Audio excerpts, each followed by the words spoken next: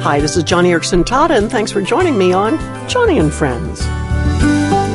And you know, there are so many lessons, so many things from God's Word that I've learned from these years of paralysis, so many scriptures that became solid anchors for my soul. And I love sharing these things with you, really I do, because if I can help lift your spirits or focus your heart or point you to a Bible passage that God used to change me, sitting in this wheelchair, well, then these few minutes together are more than worth it. I'm thinking of one particular verse that I run to even now after so many years. Back when doctors first told me I would never walk again or have use of my hands, I was devastated. I felt like he took this wrecking ball, swung it, and shattered my entire life. Everything was in shambles. I had no idea where to begin or how to begin rebuilding my life. But about 6 months into my hospital stay, a friend showed me an assuring little verse.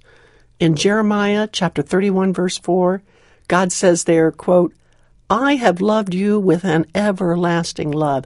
I have drawn you with loving kindness, and I will build you up again, and you will be rebuilt. Wow.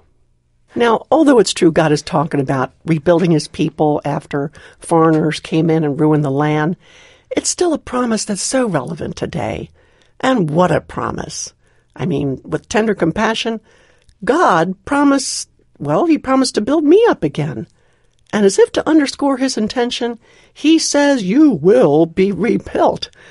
I mean, if God undertakes to put a people or put a shattered life back together again, it shall be so. It shall be built, no matter what the opposition. It's a fact. It's a promise straight from God. And the neat thing is, he will do it with everlasting love and loving kindness. So back then, every time I felt my spirits wilt, whenever depression began to creep in, I remembered Jeremiah chapter 31.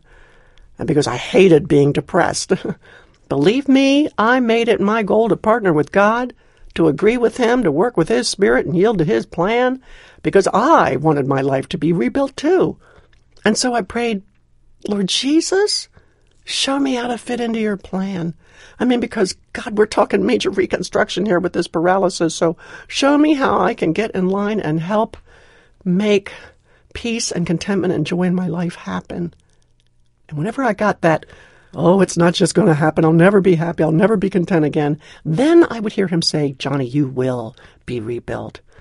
And then it was shape up, get my heart in alignment with God, get my soul standing at attention. And now, so many years later, I've got his joy, I've got his happiness, his contentment.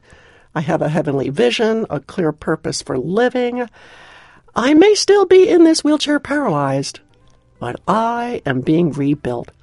And what's standing looks a whole lot better than what was before. I hope this verse from Jeremiah speaks to you today, because maybe you are wanting to agree with God. Maybe you are wanting to partner with his spirit in the rebuilding process. Or perhaps you are struggling with knowing God could have prevented the hardship, could have prevented that accident, but chose not to.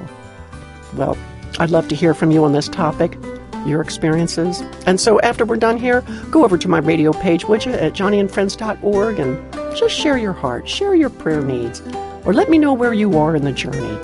Again, that's johnnyandfriends.org. Oh, and one final thing, friend. If your life is in pieces right now, take heart, take courage from that very big promise from Jeremiah chapter 31.